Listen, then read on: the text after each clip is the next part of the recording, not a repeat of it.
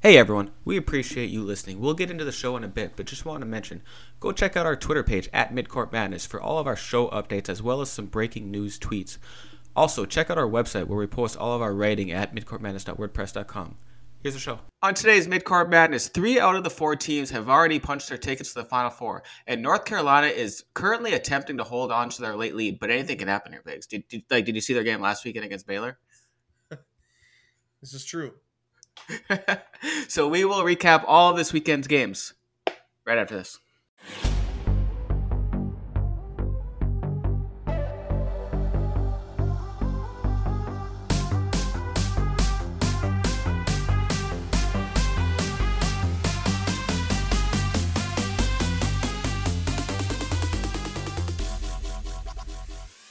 All right, Biggs, there's been plenty of storylines from this weekend. For example, there's only one number 1 seed making to the Final Four. That is Kansas. Purdue gets upset by St. Peter's, and St. Peter's, like I said in the intro, is currently in a dogfight with 3 minutes left against North Carolina. Villanova makes it to the Final Four, but they lose Justin Moore late to what looked like an Achilles injury. And then Duke makes a Final Four in the season before John Shire takes over. So which one should we touch on first? Oh, it does seem like we're headed towards UNC Duke. I mean, we'll see. St. Peter's. Are you for it or are you against it? Yeah, I texted you last night and I said, what did I say again? What's the saying that I always say? If you want something done right, you got to do it yourself. That's a classic Joker line. Yeah, obviously, I watched that movie. I haven't seen The Dark Knight. And I watched that Michigan State game from I believe it was last Sunday. They came close to beating Duke and ending K's career, but they ended up losing. Texas Tech, had their moments, were a little sloppy at times, and so they lose to Duke as well. And then Arkansas they couldn't really get much going offensively last night, so they also lose to Duke, setting up a Duke-Carolina rematch. So, I mean, if anyone's going to knock them off, why not us, right? Why not? I guess, yeah. It's assuming we beat St. Peter's here. It's just looking super inevitable here that Duke is going to win the national championship. I think that's my big takeaway here from Sweet 16 Elite 8 action. Duke, you talked about this when Arizona beat TCU, and they had to basically gut out the win. And every team that wins the championship has to basically pull the rabbit out of the hat. Yep. And I think Duke, that was Texas Tech. That was the Texas Tech game for Duke. I think it's the Michigan State game for Duke, actually. It might have been the Michigan State game, too. They were in a dogfight in that one, too. Yeah. So, are there any teams that haven't had that game? North Carolina's had that game. You could argue 2 of them with the UCLA and the Baylor game. Just today, Kansas. They were down the entire first half today against Miami. Miami they had it with Creighton where it wasn't pretty. Yep. And then who's the team I'm leaving off? Villanova, where it wasn't pretty. Yeah. And then Villanova. Has Villanova had that game yet? I feel like they were in control against Michigan. It feels like they don't win by a lot, but it just feels like they're in control of every single game, doesn't it? Yeah. So they beat Ohio State, but even that game, I don't know. They were up by like a dozen. Ohio State got it close, but I think even then there was just never a panic. So all but Villanova has had that game. So unless if Villanova has that game against Kansas and wins, they're not going to win at all. Yeah, I mean, just that sucks. The Justin Moore injury, doesn't that takes a lot of the, I don't know, that just takes a lot of the enthusiasm out of that one for me too. That's such a bummer. It's a team that, we've talked about, like, depth is kind of overrated, and I think this tournament is proving the teams advancing play basically 6 to 7 guys. Like, the only team that really plays anybody with depth is St. Peter's. Like, you look at the KenPom like depth rankings. A lot of the teams that are ranking really low. There's a depth ranking. Yeah, there's a stat in there where it's like percentage of minutes played by the bench. Teams that rely on that bench haven't done much in this tournament. I mean, the depth is, we've talked about this is an impact of the transfer portal. Depth is not a thing that teams want anymore because that just means guys are going to transfer eventually. But yeah, when it bites you in the ass is when you're at Villanova, you play 6 guys and one of them tears his Achilles in the Elite Eight, and now you don't have time to come up with a plan B because you haven't developed any of that depth. Yeah. And, Duke and Carolina both employ about a 6-man rotation for Duke. It's Roach, Wendell Moore, Griffin, Paolo, and Mark Williams at starting, and then Keel's coming off the bench. And then Carolina, it's RJ, it's Caleb Love, it's Leaky, Armando, and Manic, and then either like Dontrez Styles or Puff Johnson coming off the bench. Occasionally Justin McCoy. But should we just hop into that one here quick? Like, what? Actually, no, we're not doing Final Four previews yet. We're recapping games here. Which team looked more impressive this weekend? We recap / preview Final Four stuff. I mean, the Final Four is set. We're down to 4 teams now. There's still a minute left in this game, Biggs. I'm trying to be that overly worried fan. You're usually the overly positive fan. Yeah. After that Baylor game, that just went away. We won that game. But after giving up that late lead, it just has jaded you. Yes, so much. Yeah, but that was rare. That was one of those where the depth again. You take away 2 starters, and UNC hasn't developed any depth. They play 6 guys, and two of them were out for the final 10 minutes of that game.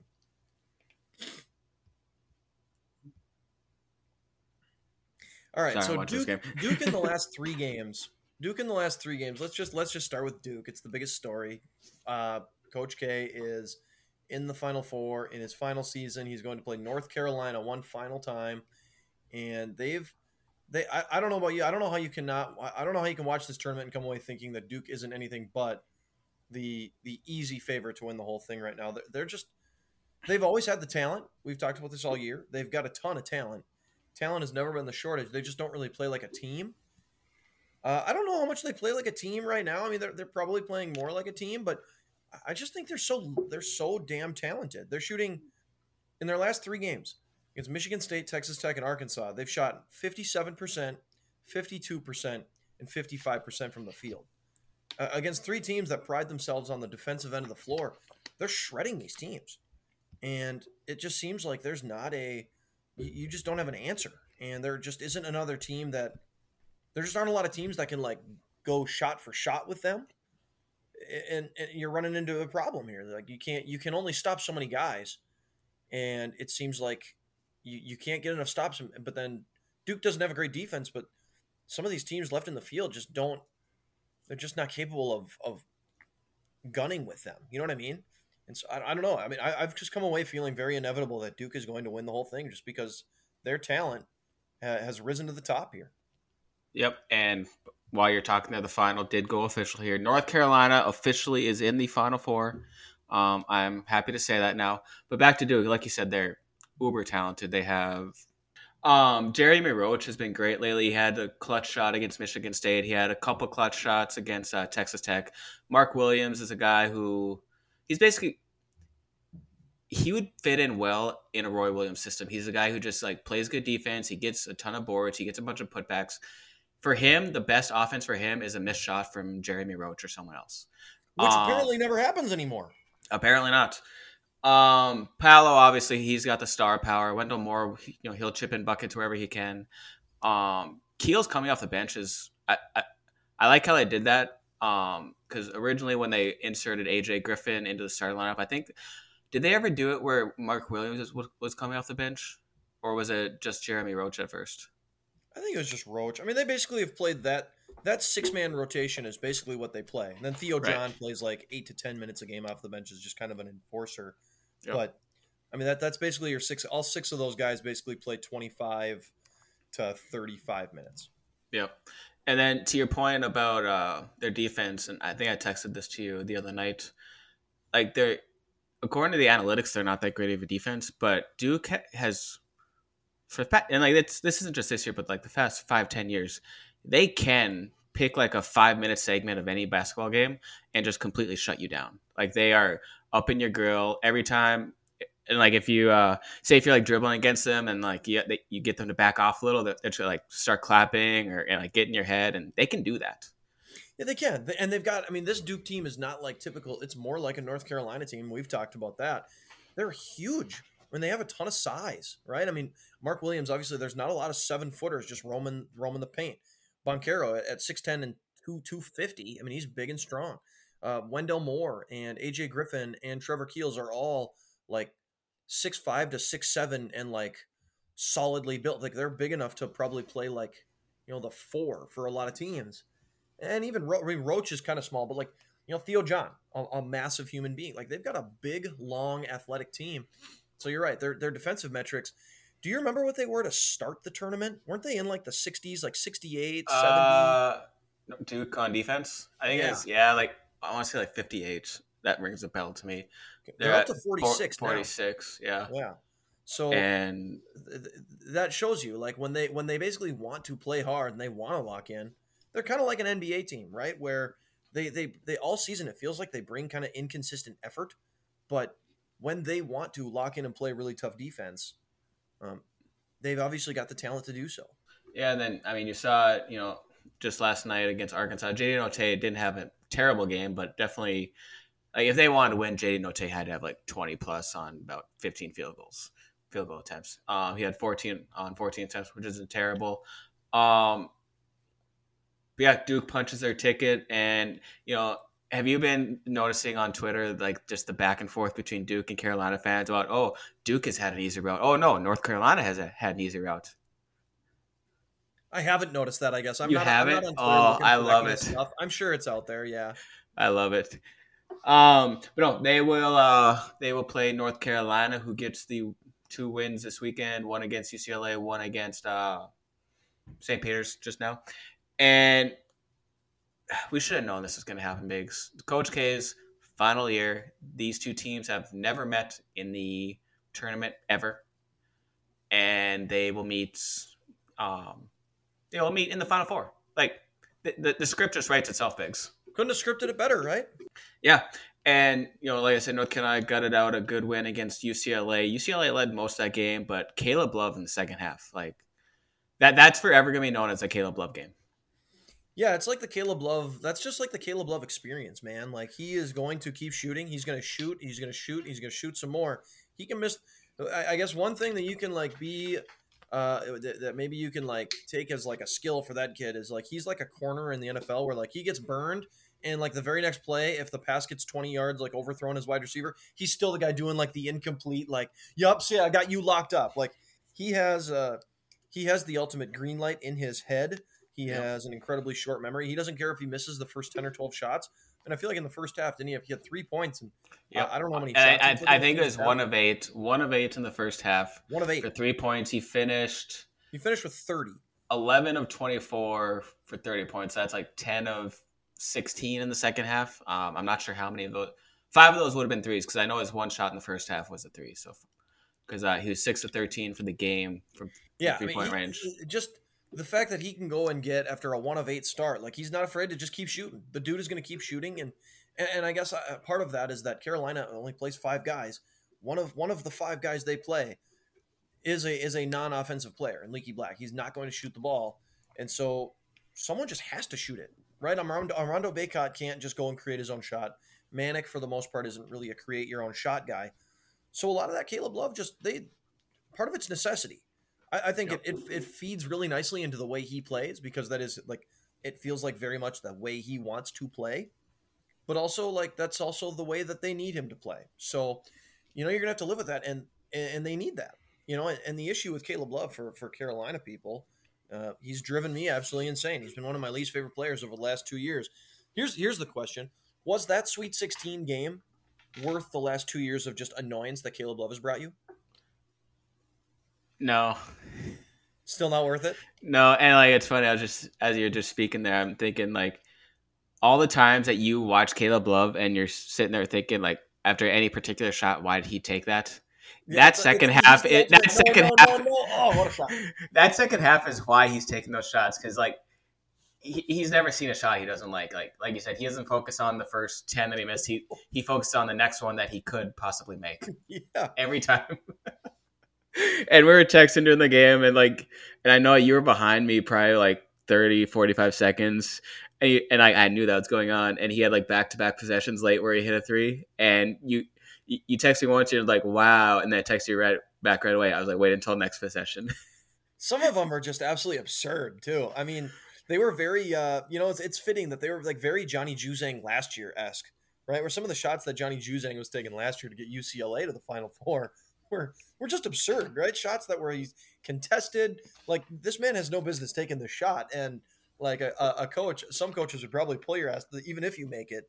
Caleb Love was taking a lot of those kind of shots, and they fell for him against UCLA, and I mean they needed it because they've gotten a guy to step up basically in every one of their games so far in this tournament. RJ Davis had a big game. Caleb Love had a big game. Brady Manick's been really good basically the entire tournament.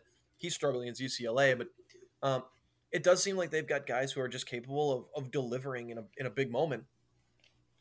I don't think they have the juice to beat Duke a second time, but if Caleb Love can have one of those Caleb Love kind of games, all right, let's do a percent chance here.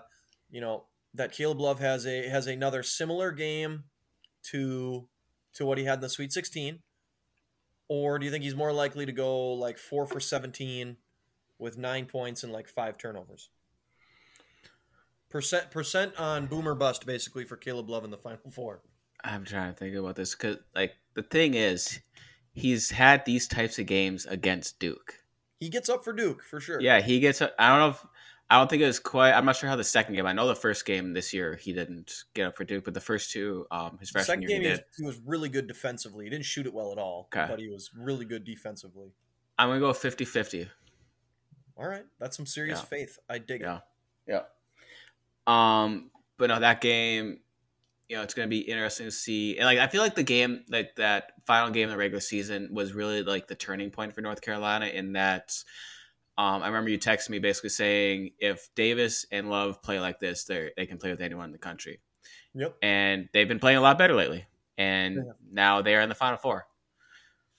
Yeah, I don't know what their turnover numbers here in the term, minus that Baylor game where they just couldn't stop turning the ball over, but that was you take away one of your point guards. Their turnover numbers, I think, have been really good. Like against St. Peter's, it was late in the second half, and I feel like they had like 4 turnovers or something like that. Like very, very good ball security. They had 8 turnovers against St. Peter's. That's a good number. If Carolina can stay under that, like in that single digit range of turnovers, I think you've got a chance. When they beat Duke, that was their big win. They beat Duke. How many turnovers did they have? I'm gonna look this up right now. Hopefully ESPN doesn't screw with me on this. They had 5 turnovers. So that's pretty good. Yeah, and with the tempo they play at, the pace they play, if you can keep the turnovers under 10, you see when they run good offense, they get good shots. I mean, Baycott, man, I mean, they have the weapons. We've talked about this. They can get good shots, and they've got quality shot makers. As long as they take care of the ball and don't, I think, get too impatient. I mean, offensively, they're good enough to pile up points. It's impressive that they are the worst offensive team remaining in the Final Four, too. That's crazy to me. Duke's 1, Kansas 7, Nova 9, Carolina 18. No, I mean Carolina offensively is they're absolutely good enough to put up big point numbers and hang with a team like Duke. They're one of the teams that I was saying earlier. Duke, their offense is they're insane. They're number 1 in offensive efficiency, and the remaining teams, Kansas 7, Nova 9, Carolina's the worst of the bunch at 18, but they put up 90 on Duke earlier. So it's going to take. I don't think. I know that number for Villanova, they're 9th in offensive efficiency. I just don't think, like the way they beat Houston 50-44, you're not going to beat Duke in that kind of game. You have to score probably in the 70s or high 70s to probably beat them. It's just going to take a lot of points because they're so good offensively. And I think that does fit from a stylistic standpoint with Carolina. Do I think they'll do it? Absolutely not. I'd go like 85% chance Duke, but maybe that's my emotional hedge. Okay, so let me ask you this. Do you expect this game between Duke and North Carolina to be more like their first matchup this season or the second matchup this season? I expect it to be more like the second matchup this season. Okay. where it's contested most of the way. Okay. So yeah, and yeah, I can definitely see that. It's gonna be a dogfight, and for both of these teams, if you can't get up for this rivalry, you just don't even deserve to be in this round. So I do think that they're gonna come out swinging. And the team that's gonna win is one that could take the punch and return a punch and win the game. But I Well, do expect. both these teams have shown they can do that. Yep. Right? I mean, Duke's been on the ropes now against Michigan State and Texas Tech. They really controlled that game against Arkansas. But I mean, both those teams kind of brought a physicality to that game and punched them in the mouth proverbially, right? And Duke handled it. And Carolina obviously could have very easily wilted in the overtime of that Baylor game and fallen apart. UCLA, it felt like for about 30 minutes of that game, it really just kind of felt like UCLA was kind of toying with them, and it's just wait till UCLA just starts making some shots. And that never happened. And Carolina just hung around, and then they finally, down the stretch, just kind of out executed them. Both these teams have kind of grown up, I think, a lot in this tournament. Yep. All right, let's go over to the other side of the bracket here. Kansas also played today. They are the other team to punch their ticket. They beat Providence by 5 on Friday night, and the luck for Providence ends, Biggs. It was sad to see. The luck is no more. Go luck yourself, like you always say. And then today, Miami was in control that entire first half, and then Kansas just said, "Nope, this isn't going to happen. We're going to win by 26 here." That was an absolute dominant second half. Didn't they? They outscored them like 42-15 or something. It was 47-15. Like just a complete script change. 32. What happens in like a Kansas locker room at halftime to just energize the guys that much? I'm sure there's some curse words. I'm guessing it's not G-rated. Do you think? Here's what I think. I think Bill Self did the whole thing where like the coach doesn't even go to the locker room at halftime. They just sit in their office and like make the players argue with each other. You know what I mean? Make like the captains like start the conversation, be like, guys, we're playing like dog shit. Let's change this. I wonder how much of it at this point in the season, I don't tend to think there is a whole lot of like coach screaming and yelling. It's probably just all strategizing. Mm-hmm. Right? I mean, at this point, you're not trying to motivate your kids. And it wasn't like they were getting smoked. I mean, they're down 6. They shot the ball really, really poorly in that first half. Miami wasn't necessarily in control. It was nip and tuck basically, and Miami closed the last minute to take a 6-point lead. But it wasn't like Kansas was playing poorly necessarily. It was probably just, hey, here we need to make some subtle tweaks and adjustments, and let's come out here and let's get this thing done. And a team like Kansas just feels like they are one of those really good teams where once things start rolling and like snowballing, it feels like this happens more often when they're at home. And some of the good teams that happens, but it's just like when things start rolling, they can really snowball on you, and that really happened. I mean, the shots started going down. They start getting the offensive rebounds. I think they had a play where McCormick got just absolutely hammered in like transition and still somehow like bullshit finished the layup and got an and one. And it was like at that moment, it's like, all right, we can fork Miami. Like this thing, when those kind of shots are going down, it's just over, and I think those things just kind of build on themselves. Yeah. And then, we've talked with Kansas a lot this year about, the lack of Remy Martin at times during the season. He's sort of he's one of the big transfer portal guys from the offseason. Goes to Kansas, expected to have a big year. Was he Big 12 preseason player of the year? Yeah, I think he was. Yeah. Eventually, his role diminished quite a bit during like the midway point of the year, and lately he has just provided a nice little 6-man spark for them. And when you have that, and you can add it to guys like McCormick, who you mentioned, Christian Brown, and Ochai Agbaji, that's a Final Four recipe right there. Absolutely. I mean, he was the Big 12 Player of the Year in the preseason. Really never lived up to it. He had some injuries, I think, too, along the way, so he never at 100%. That's probably a convenient excuse also for Bill Self, because there was a lot of chatter about how those two were just kind of not meshing. Not coexisting. He comes back and he was the region most outstanding player. He comes off the bench and he's the region's most outstanding player today. And he has given them a huge bunch. And I think it's coupled with the fact that like the timing has been perfect, because Agbaji's struggling. He's playing really, really poorly here, and over the last couple of weeks, it feels like, I don't know if it's just that he's he's wearing down or that he's missing some shots, but he's really feeling it lately. It seems like he's not playing nearly as well. Today he had 18, but against Providence he had like 6 points or something. I mean, he was kind of a no show. He struggled against Creighton. He struggled in the Big 12 tournament. He's been averaging like 10 points a game over his last bunch of games. And so they've needed Remy Martin to really step it up and deliver. And he's been good. He had 9 today with 6 rebounds and 2 assists. But we've talked about this. I feel like with Remy Martin, it's more than just the scoring. Like he had a reputation as kind of an empty calories, just kind of scorer type of guy. And I'm wondering how much of like the process for him this year has been, you better do all the other stuff because we're Kansas. We don't need you to come out here and just go get buckets. If you're going to play on this team, you have to actually contribute in other ways. I feel like he brings like the juice for them, and just like when he's in the game, it feels like he's the perfect like change of pace back. You know what I mean? Like in football, you've got like the heavy hitting kind of heavy running back, and then you bring in like and then you bring in more of like your Darren Sproles kind of like water bug type. Like I feel like Remy Martin is like a really good change of pace guy for them. Yeah, no, I would agree. And then on the other side, we have Villanova, who suffered a bad injury yesterday, and I think everyone knew it right away. With Justin Moore, you could tell because like with the Achilles, doesn't it sort of like ball up right away? Like, Yeah, and that's what like exactly happened. yeah, and it's a shame. It's getting close to sort of that garbage time moment where it's like, okay, we're getting close to, but like it's still only still like a handful, of point differential here, so we can't quite take these guys out. So it's quite a shame that he had to go through that. For Villanova, though, they're going to have to rely. Who's going to have to step up for them? I know Brian Antoine's a guy who we've talked about. He's had his injury. What was his first 2 years? He didn't play at all against Houston. Did he play against Michigan? He played 3 minutes against Michigan. So he might get some more minutes just off the bench there. I see. Is it Caleb Daniels? Is that his first name? Yeah.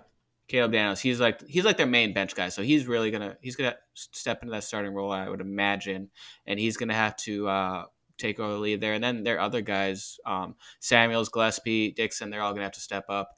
And I can't count them out because this happened to them in the tournament a year ago with Gillespie and who is the other guy who got injured right before the tournament? Is Gillespie and one other guy? I don't remember who the other guy was, but I know Gillespie was out.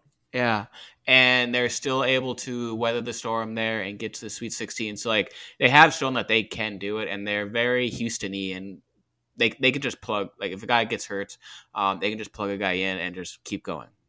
Well, they'll just score less points, but they'll just hold you to less points. I mean, they are Virginia. They play extremely slow. They want to win games in like the 50s and 60s now. And I honestly don't think I don't think they have a guy who's going to be able to step up. I think what they're going to do, John, is I think they're going to go Iron 5. I mean, I would be shocked if Gillespie plays less than 38 minutes. I'd be shocked if Caleb Daniels plays less than like 37 minutes, barring a couple fouls or something. I mean, the only other guy that might not play like 35 to 40 minutes is Dixon, their big center.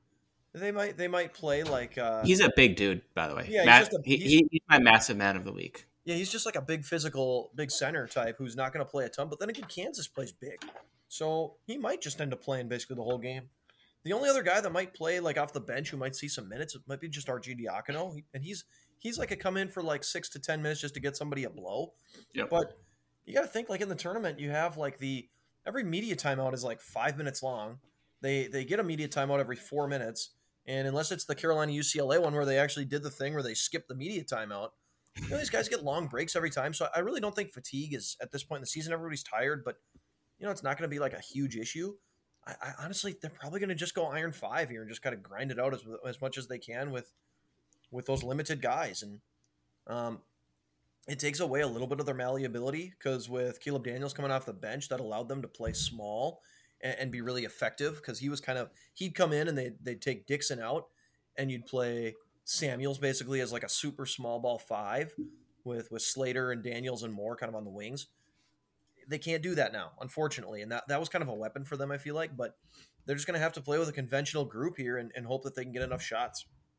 Yeah, and you talked about Samuels. He's a guy he was region player, or how do they call did I say region player? It's the most outstanding player. That's it. But he's a guy who over the I'll just go the last 3 seasons: 10.7, 12 points per game, and 11.1. But this tournament he had just 5 against Creighton. Wait, is that part of this tournament? No, that's right before the tournament. 15 against Delaware, 17 against Ohio State, 22 against Michigan, and 16 against Houston. And he's about the only guy who could score yesterday in that entire game. I think the percentage is 29.8% from Houston, 28.8% for Villanova. But Samuels was, 60%? Yeah, 6%. Yeah, 60%. So he's about the only one who could put the ball in the bucket yesterday in that game. He's been huge. I mean, remember, everybody was really fired up when him and Gillespie really on like the first day of, kind of feels like the first day of free agency, when like early in the offseason last year, both those guys said, hey, we're coming back for a 5th year. We're opting back in. We're taking advantage of the COVID exception. We're coming back. And that had kind of triggered like, hey, let's go. Villanova back up to the top. They're going to rank in the top 5. I mean, he was a big deal. And obviously Gillespie was going to garner more of that attention. But you can't discount what Jermaine Samuels is, what he's meant to this team. His numbers haven't been as good this year. You know, he's scoring at right around the same, but his shooting percentages have dipped a little bit. God, he's just a tough son of a bitch, though. I mean, he's like 6'7" and probably 220. I don't know. Like he's a good, solid size kid. But like 15 years ago, that dude would have been a small forward, and now he plays like 5, probably half his minutes. I mean, he's just tough as nails. He's an effective player who's always just kind of been like a 3rd or 4th kind of option offensively, and he's saved their ass here in the tournament. I mean, he was terrific against Michigan. Not only he dropped 22, he's guarding Hunter Dickinson, and Hunter Dickinson had a rough night. He had like 15 on maybe 16 shots or something. I mean, he was awesome. That's not just him guarding him, but you get the idea. Like he was terrific, and against Houston, like that's the type of team that'll just wear you out and beat you up, and he matched their physicality. And you're right. I mean, offensively, it was a slog. He scored 16 points in really a game where Gillespie got him nothing. Justin Moore really struggled. Daniels really struggled with his shot. He's kind of gone in the tank offensively for them after a really good start to his season. But they needed all of it. And so he was terrific. Yeah, and so what do you see going forward? What do you see in this matchup between Villanova and Kansas? I know we talked about like how all these teams don't have a ton of depth. But I think out of the 4, I would say, Kansas probably goes in their bench the most. They go 2 deep in the bench, whereas these other teams go 1. And then Villanova's with the Justin Moore is probably the most hurt as far as depth wise. So it's going to be, interesting matchup there. I think Kansas can toss more at you. Do you think Villanova can, weather the storm, with their lack of depth against Kansas? I just think with the way Villanova plays, they're never out of something. I guess it just wouldn't ever surprise me if they're able to win, just because of the slow, methodical, just out tough you kind of style that they play. Kansas is more talented. There's no doubt about it. And you saw it today when Kansas turns it on and gets right. They're better. I don't think they've played all that well up until about the second half of this Miami game. I don't think they really played all that well against Creighton. Don't think they really played all that well against Providence. And in the first half, I had a weird, dumb feeling that Kansas was going to blow it and not beat Miami. We were going to fucking have Miami in the championship game. Like I was having like an internal just like freak out. I was like, this can't happen to us. I think if there is a team left with the talent to beat Duke, and if we are in a whatever it takes mode right now, that we have someone has to beat Duke. I think Kansas is the only team that has the actual talent to do it. So I think they're better than Nova. I think they've got more talent. If Agbaji continues to play like crap, we need today. Like if Agbaji plays like he did today, where he was aggressive and looking to get out and run in transition, he brings it defensively. He's good on the defensive end of the floor. And if Remy Martin continues to play well, I mean, yeah, Kansas has the ammo. We talked about that in the preseason. It was a team that, remember you were adding up all the points that they had coming in and coming back, and it was like 120 or something. Like yeah, that. And I mean the same can be said about Texas too. And where are they at? Yeah, we're not talking about Texas though. We're talking about Kansas. Sure. And they have the ammo to do that, and a lot of those guys haven't really done that. But I think that seems like they're starting to maybe come into their own. I think today was a good boost for them to kind of get there, to get to the Final Four. They've got the talent, so I think the game it's going to be just interesting to see what the tempo is. Kansas wants to play at a pretty fast pace. Villanova plays at they're 345th nationally in adjusted tempo. Kansas 61. Kansas wants to get up and run. So, I've always said it's easier to slow teams down than it is speed them up, but can Kansas bend Villanova a little bit? That's, I guess, that's going to be the big question. Okay. Well, I think we should let's do some predictions for the Final Four. But I want to ask you, we're through 2 weekends of this tournament. What are some of your like big takeaways? Some of your like favorite sort of stories, favorite moments, anything? I don't know what you got to take away. Are you happy with the 4 teams we got in the Final Four? We talk about how like we like upsets, but not too many. We do have an 8 seed here. We do have an 8 seed in the Final Four here. We had a 15 seed in the Elite Eight for the first time. How do you feel about all that? As good as we didn't really talk much about the Sweet 16. The Sweet 16 games I thought were very good, right? The Arkansas Gonzaga game was compelling basically the entire way. Michigan Villanova was kind of like whatever. It was kind of an undercard to that Gonzaga Arkansas one. Texas Tech Duke was terrific. That was a good game.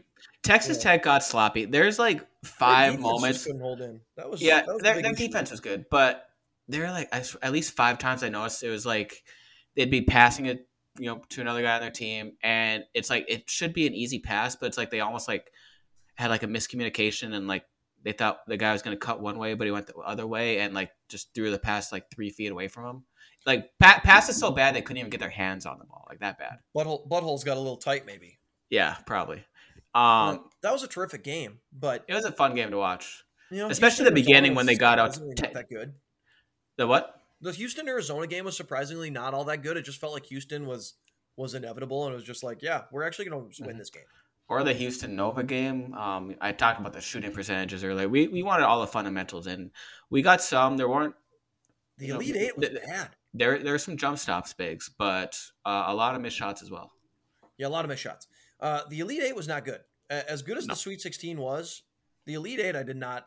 I was disappointed, to be honest with you, in the games. And this is hard because I want the games to be really good. I'm emotionally like invested in them being good and me being entertained. I watch, but the Duke Arkansas game was, I don't know, just wasn't any good. It didn't feel like Arkansas ever was going to win that game. It was just rough, right? What was the most competitive game? It had to be that Houston Villanova one, and it sucked because it was so unfortunate to watch. Well, and it was another one where too, like just the pace of play, like Villanova was up 8, and it's just like I think even the announcer said like this feels like it's about a 15-point game because they drain they're like a boa constrictor and they just tighten the life out of you, kind of.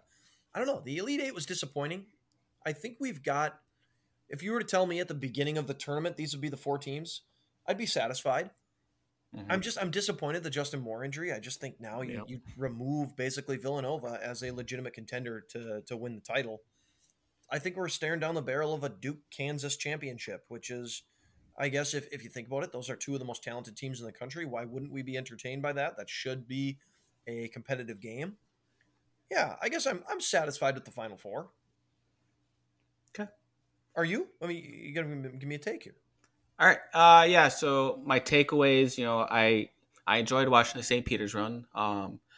At the same time, I'm very happy my Tar Heels could end it. But just seeing especially in the NIL days, and I don't know how much Doug Eddard got out of his NIL deals at all, but seeing someone like that who just becomes like a March darling and he's able to make a little money off it, I think that's cool. And then. Yep, and then even today, you could see, because I think on KenPom, what was their defensive number? 25th in the country in defensive efficiency, and you could see where they get that from. They are hounding whoever's holding the ball all game long. So it's fun to watch them play. They couldn't get the buckets. I kept texting you because I was trying to do the emotional hedge all game and tried not to get too excited, and basically just saying, I don't know what's going to happen if they start hitting shots here, even as they're up. North Carolina's up 20. They just couldn't buy one. You're right. That Ndefu though, that KC Ndefu, he's won the MAC Defensive Player of the Year award 3 years in a row.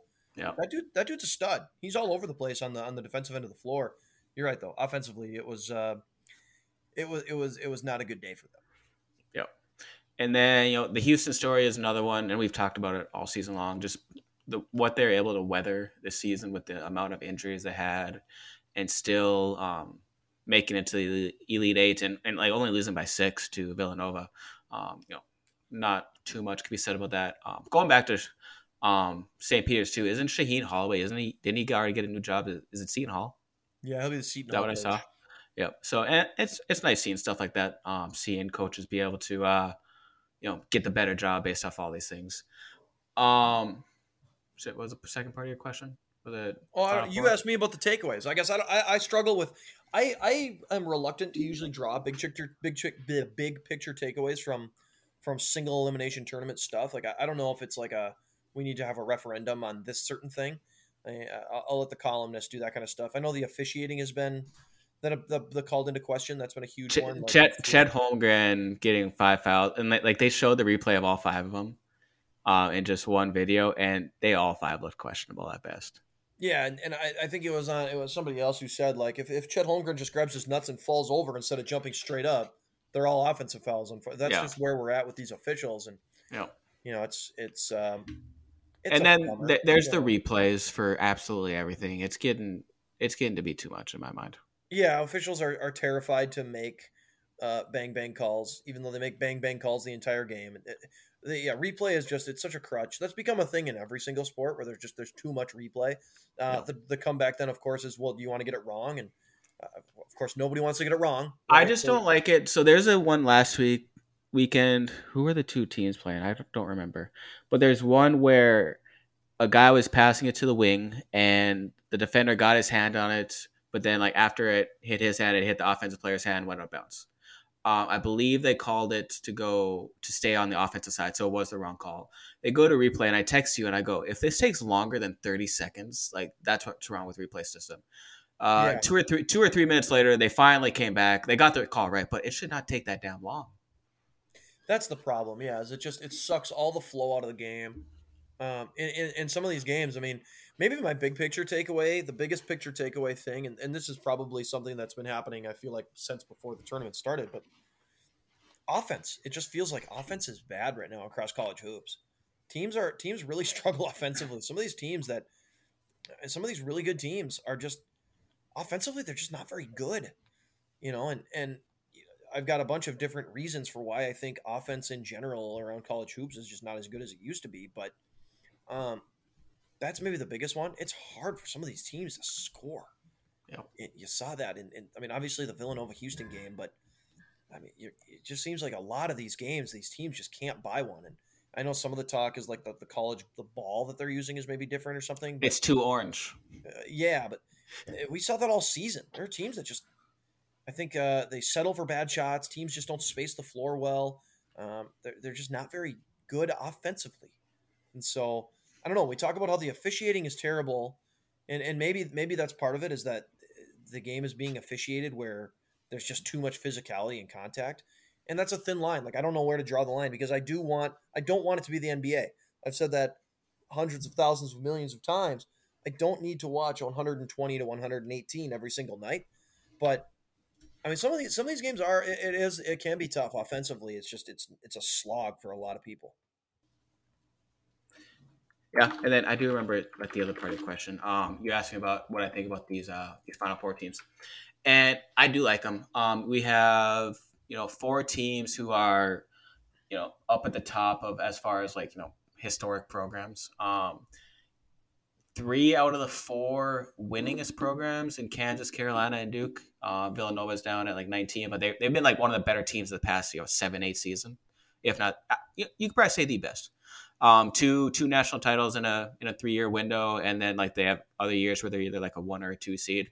So they've definitely been one of the better ones. And then you think about it, and 3 of these 4 head coaches are future Hall of Famers.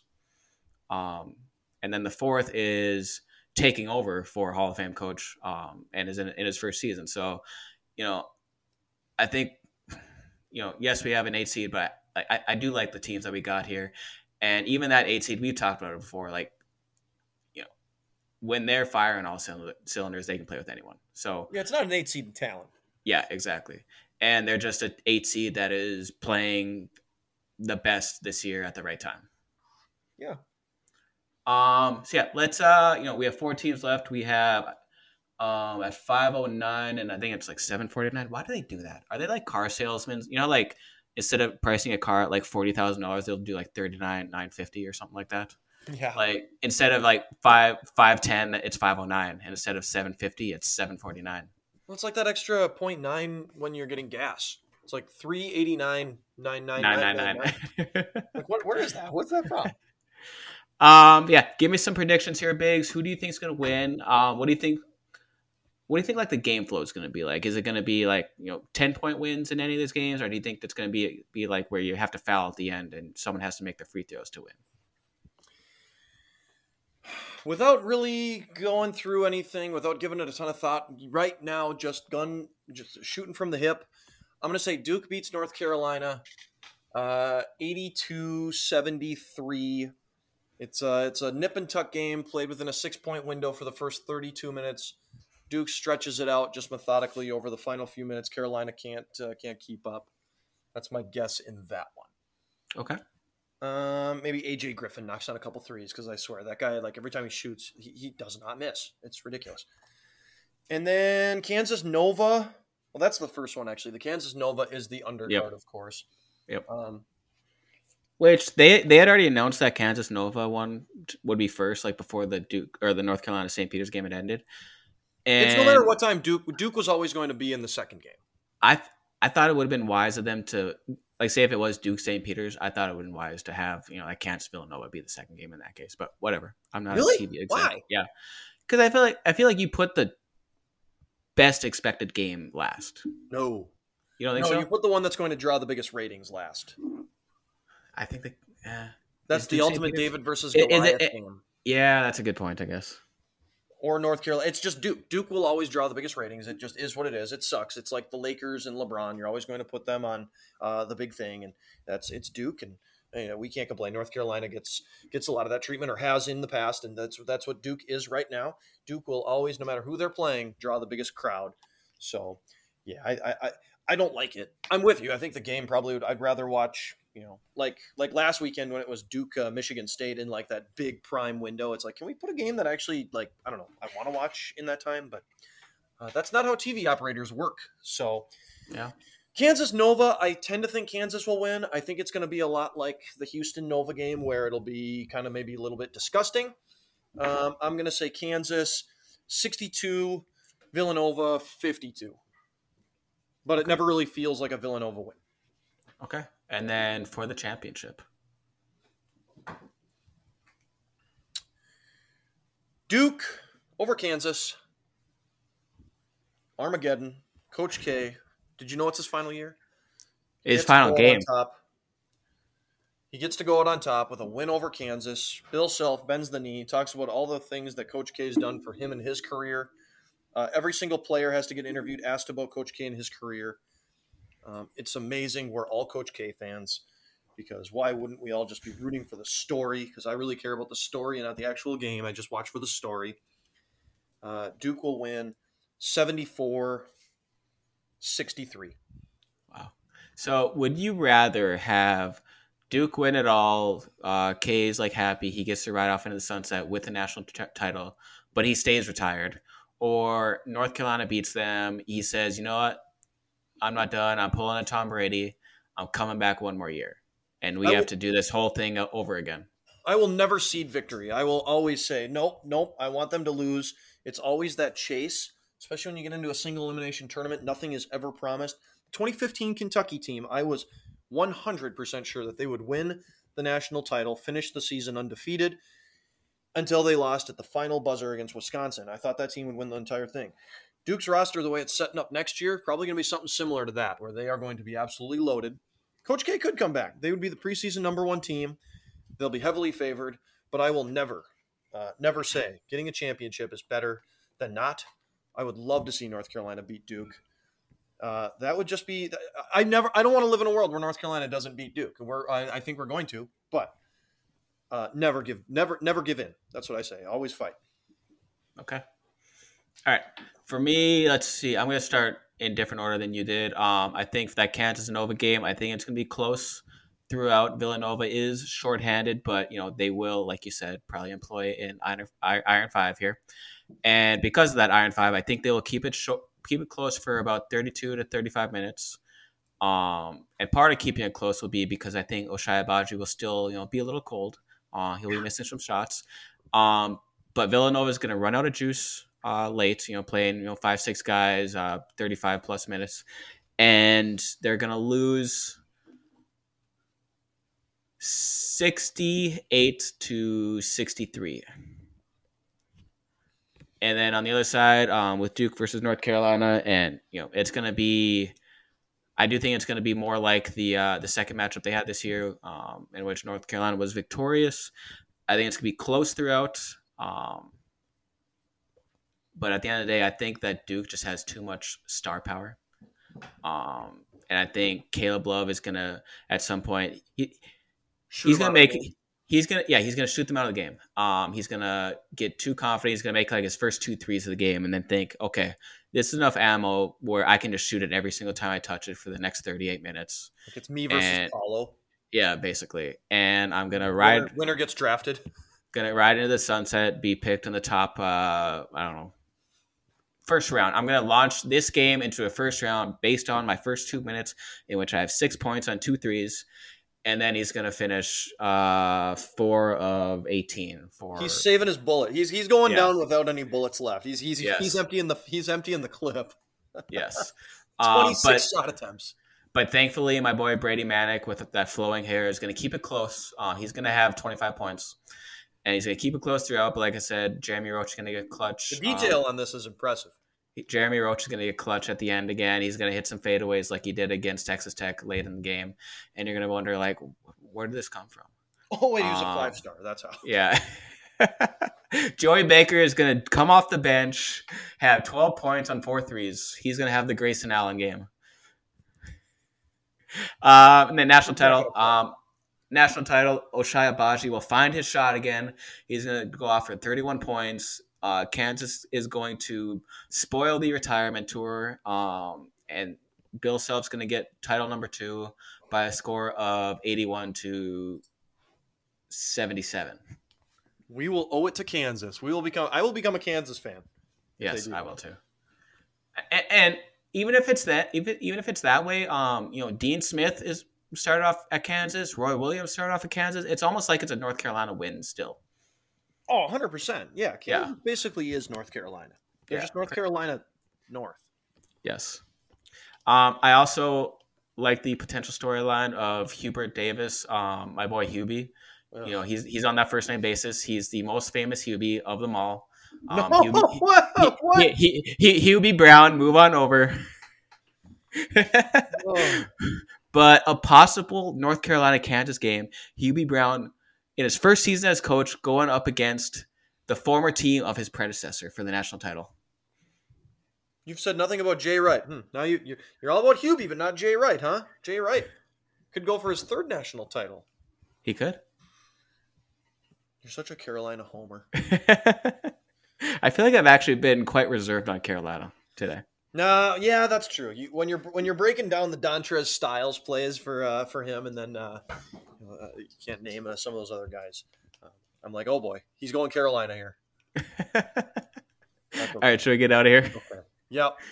Let's do it. All right, we have a Final Four starting Saturday, and we just want to say enjoy this. We have 3 games left. Only 3 games, John. 3 games Cloudy left. will be my heart here in about a week and change. It's winding down. I know, it's winding down. We have to embrace it because after this, there is no more. No more joy for the next 7 months.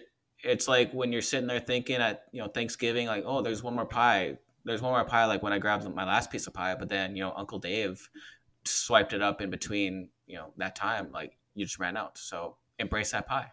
That's me with the dark meat. Like when the dark meat's gone, it's like, oh, okay, because I don't need to be here anymore. I guess I need to go to the white meat, but loaded up with gravy. Yes. Thumb my nose at that white meat. All right, let's get out of here. All right, bye.